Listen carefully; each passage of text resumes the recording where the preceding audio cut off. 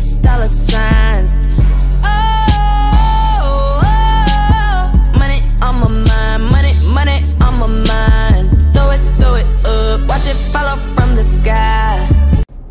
Welcome, everybody, to the Ride In NFL DFS podcast for Week 9 of the 2019 NFL DFS season, brought to you by FanshareSports.com. Head on over there to check out their ownership tools and nail down your GPP player pool by seeing who's going over owned and who is going overlooked. It is the nut low of all days for a school teacher. It is Halloween, Thursday, October 31st. You know, things go awry on Halloween. Things are not as they seem on Halloween. The kids are all fired up. Everybody's feeding them candy. And nobody wants to sit in their seat. Nobody wants to listen. So for a teacher, today is not the best day. As a parent, Halloween doesn't thrill me either. I never even liked it as a kid. But seeing, the kids dress up and have fun and everything like that, I'll take it. Not terrible as a parent. As a teacher, as a kid who used to participate in Halloween, absolutely despise it. But that is neither here nor there because it is Week 9. Before we get into it, though, some excellent news. Personally, I'm going to take a victory lap here on the Ride In NFL DFS podcast. On the Monday night showdown slate, I punched my ticket to the $1.5 million DraftKings King of the Beach live final. I still do have to win basically a double up in Week 11 to actually get to Miami and take part in the live festivities. But having punched my ticket to the semifinal, I'm still guaranteed a few grand, which feels good. I was pretty elated on Monday night. The sweat was pretty unreal. I needed a 40-yard field goal from Chris Boswell. They weren't in range. They're actually too close. It was going to be a 37-yard field goal. But James Conner lost 5 yards on third down, and it ended up being a 41 or 42-yard field goal to give me the 4 points that I needed, and then really nothing else happened from there.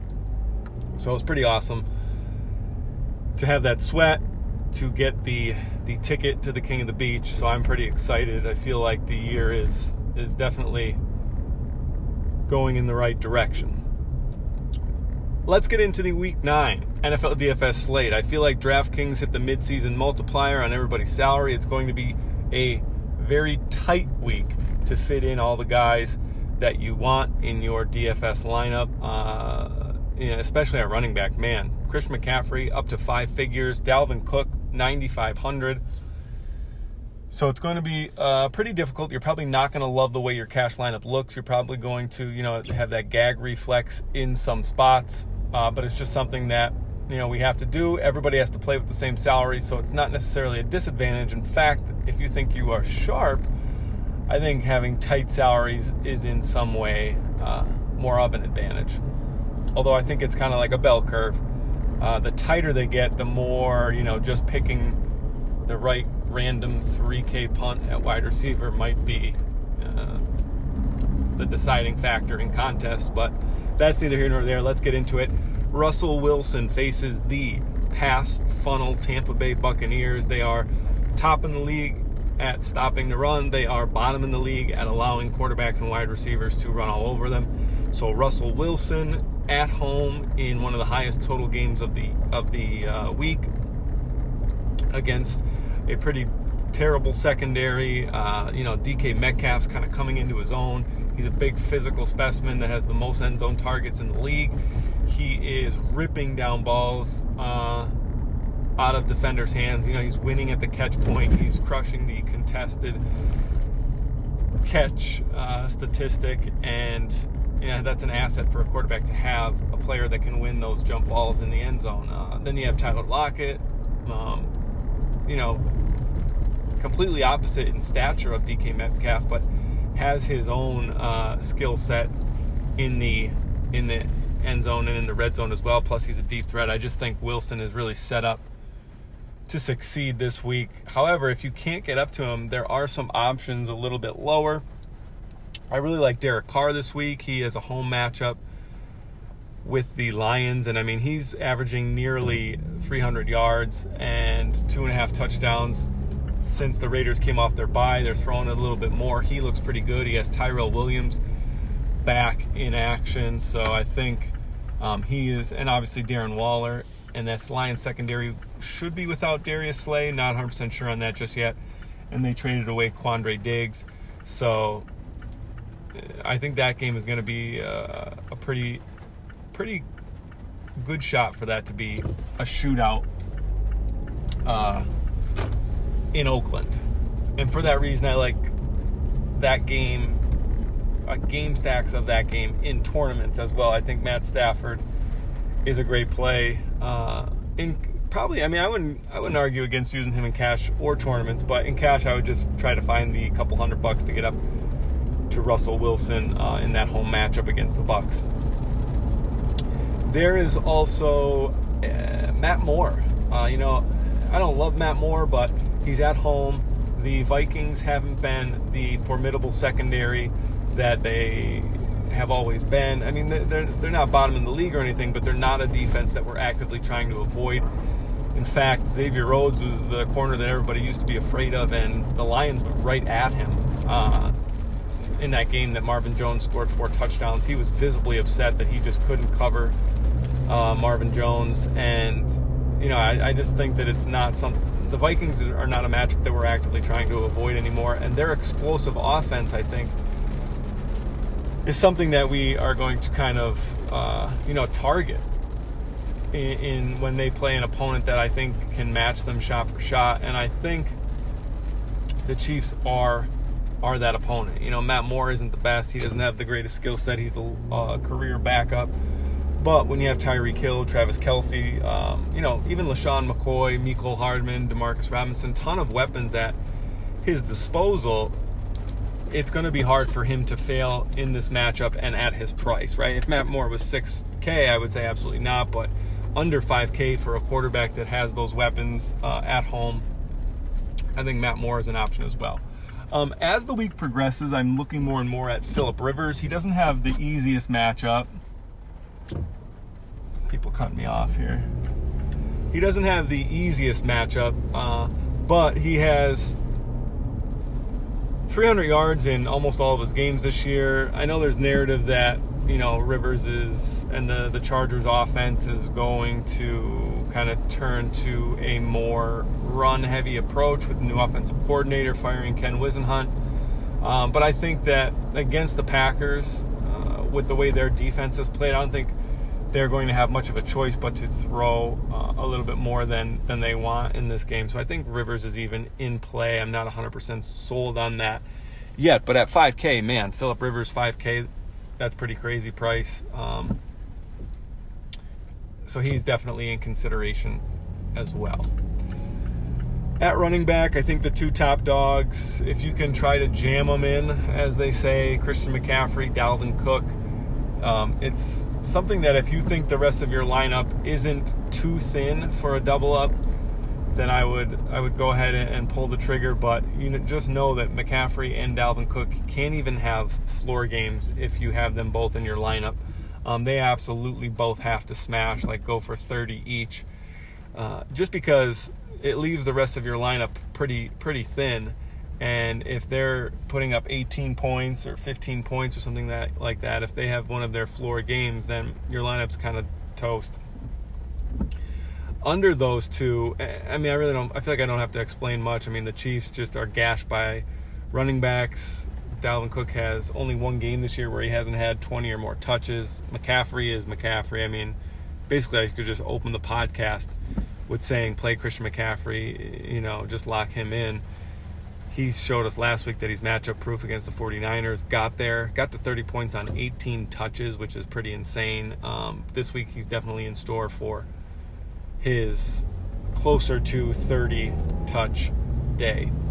And under those two, about 2K less than Dalvin Cook, is Aaron Jones and Nick Chubb. Aaron Jones is being used almost like a receiver at this point. Green Bay's lining him up outside. They're putting him in bunch formations. They're throwing him 9 routes, letting him just streak right down the field. And he's also getting about 12 to 15 carries too. So he has a skill set and a usage rate that is, some might say unsustainable, but for 7K against this Chargers defense, I think we can definitely go back to him again this week. But if his price keeps increasing, I don't know if his limited touch share is something that I want to target in cash. But this week, I think probably the last week that he'll be viable at 7K against a pretty easy matchup with the Chargers. Nick Chubb, I think the Browns are going to kind of try to lean on him. They did against the Patriots. He had 23 carries for 130 yards. He did end up fumbling a few times, which was pretty detrimental to the Browns' success in that game. But this matchup with the Broncos are pretty run funnel. They stop the pass pretty well, and they are vulnerable to good running backs, good running games. So I think Chubb is in play as well. And then there's not much under Chubb, I'll tell you that right now. Mark Walton played over 80% of the snaps and gets the Jets this week. It's a tough pill to swallow, but for $4,500, if you need that savings, Mark Walton, he saw 6 targets as well against the Steelers on Monday night. So he is definitely someone I'll be looking at. And then obviously Jalen Samuels, if James Conner and Benny Snell can't go, or even if just James Conner can't go, at 4K he is probably in line for 5 to 7 targets plus a bunch of carries. And at 4K, if he's going to be a co-starter or a starter at running back for the Steelers, then I think he is definitely someone that should be a priority at his price. At wide receiver, there is a slew of so-so options under 5K. So I really like Danny Amendola this week. Since Kerryon Johnson has been out, Danny Amendola is the 10th most targeted receiver in the entire league. And that's simply because they're using him as an extension of the running game. Like they don't trust Ty Johnson, and they don't trust their reserve running backs to kind of gain those short 3, 4, 5 yards, keep them on schedule on second down and third down. So they're using Danny Amendola as an extension of the running game. He has seen nearly 20 targets in the last 2 weeks, and he's only 4,700. So even if he goes, 6 for 60, that's something that, that's a price point where if we have Christian McCaffrey and Dalvin Cook go off, we'll take 13 or 14 points from our 4K wide receivers. I also think Jarvis Landry, for the first time in I can't even remember how long I've even said his name on this podcast or written him up in an article. He's 4,500. Chris Harris will probably be locked on to Odell Beckham. I think this is actually a game and a situation where Landry benefits from being the second receiver. And at 4,500, he's seen the targets. He just hasn't really done much with them. I think he is definitely in play as well. Demaryius Thomas at 4K, as long as he is 100% healthy. He has been the target share leader over the last few weeks for the Jets. Not Jamison Crowder, not Robbie Anderson. It has been Demaryius Thomas that is the target share leader for the Jets. So I think he is in play as well. And then we have the Dolphins receivers, both Devontae Parker and Preston Williams, I feel are in play. So there's a bunch of 4K wide receivers that I think are viable for cash. Devontae Parker has been a little bit more of a low ADOT, but heavier volume than Preston Williams. Preston Williams has been a little bit higher average depth of target and a little less volume actually than Devontae Parker. And Parker has really been the red zone threat. So I think I like Parker a tad more than Preston Williams, but both of them are viable. On the Saturday update, I'll probably have an update on how I've narrowed down those 4K receivers. I think DK Metcalf can be looked at in cash only because the matchup is just so juicy for him against the Buccaneers' bottom of the barrel pass defense, and then he hasn't even reached 6K yet. He has a ton of touchdown equity. It's a bit thin for cash, but I think you can consider him if you have, 557 to 5,900 left for that last wide receiver spot. I think John Brown is definitely in play as well. The matchup with the Redskins is a pretty good one. And John Brown's basically the go-to receiver in Buffalo. He's the only receiver that I would trust, and I think he's really the only receiver that Josh Allen trusts. He is reaching a point at near 6K where it's getting kind of thin to play John Brown as well. However, everybody's price is up this week, so you have to take that into account. And then obviously if you can get up to a stud receiver, I'm not one that normally pays up for receiver if there is tangible value at running back, which there almost always is. But obviously I like Chris Godwin this week. I think we could go back to that well. I don't know how highly owned he'll be, but obviously we've seen what he did. He snapped his 100-yard streak there last week when Evans kind of went off, but I think we could definitely go back to Chris Godwin in this matchup that has a 51-point total, and the Seahawks defense, not what it used to be. Godwin can definitely get them, but I think I will be staying down in that 4K range. I think I forgot to mention Deontay Johnson as well. He gets the Monday Night Football pricing neglect. So does Juju Smith-Schuster, really, in the 6K range. But Deontay Johnson, man, if you just extrapolate his production in the games that Mason Rudolph has played and not the game that Big Ben got hurt or the game that Devlin Hodges played, he is, crushing their target share and their air yard share. So I think Deontay Johnson is in play as well. At tight end, I'm really going to try to get up to Darren Waller. I think the game with the Lions is going to be a shootout, and I think that he is going to bounce back from his 2-catch week last week. He did score a touchdown, but he only had 2 catches.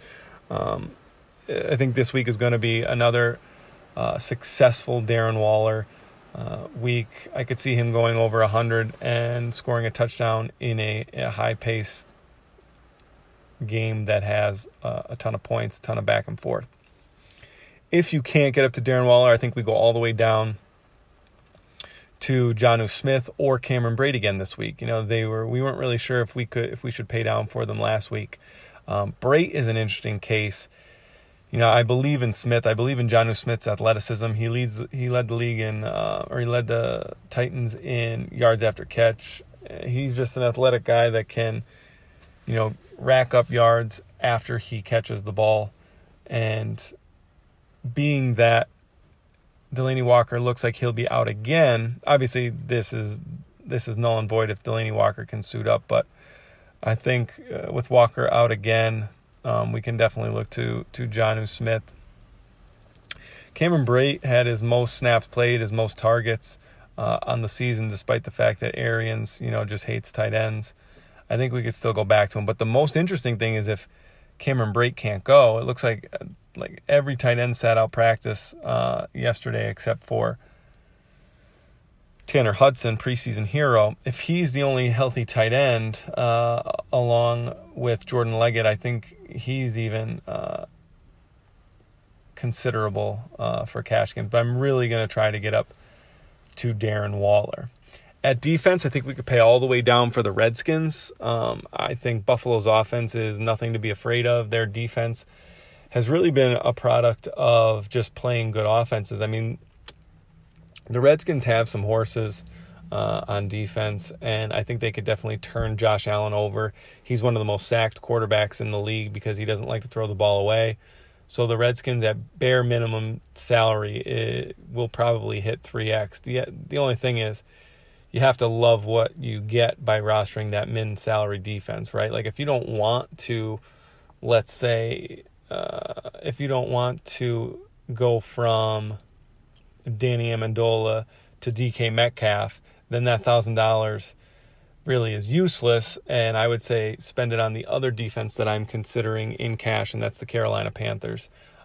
They actually just got whacked by the 49ers, obviously, but if you look at their defense up until that point. They were playing lights out, over 10 DraftKings points almost every week. And 2,900 is just too cheap for a home matchup with Ryan Tannehill and the Titans. So I really like the Panthers and the Redskins this week. All right, that will do it for the Thursday edition of the Ride In NFL DFS podcast. I will be back at some point on Saturday with any updates, right? I'll keep my eyes peeled for any news, for any coach speak, for any injury updates that will change the course of my cash game considerations. And I'll hit you with the core four, which is the 4 players that I'm desperately trying to build around in cash at that point. Good luck in your showdown slates tonight. Good luck if you're playing college football or NBA DFS up until Sunday. I will talk to you on Saturday. Oh, all I see is signs. All I see is dollar signs.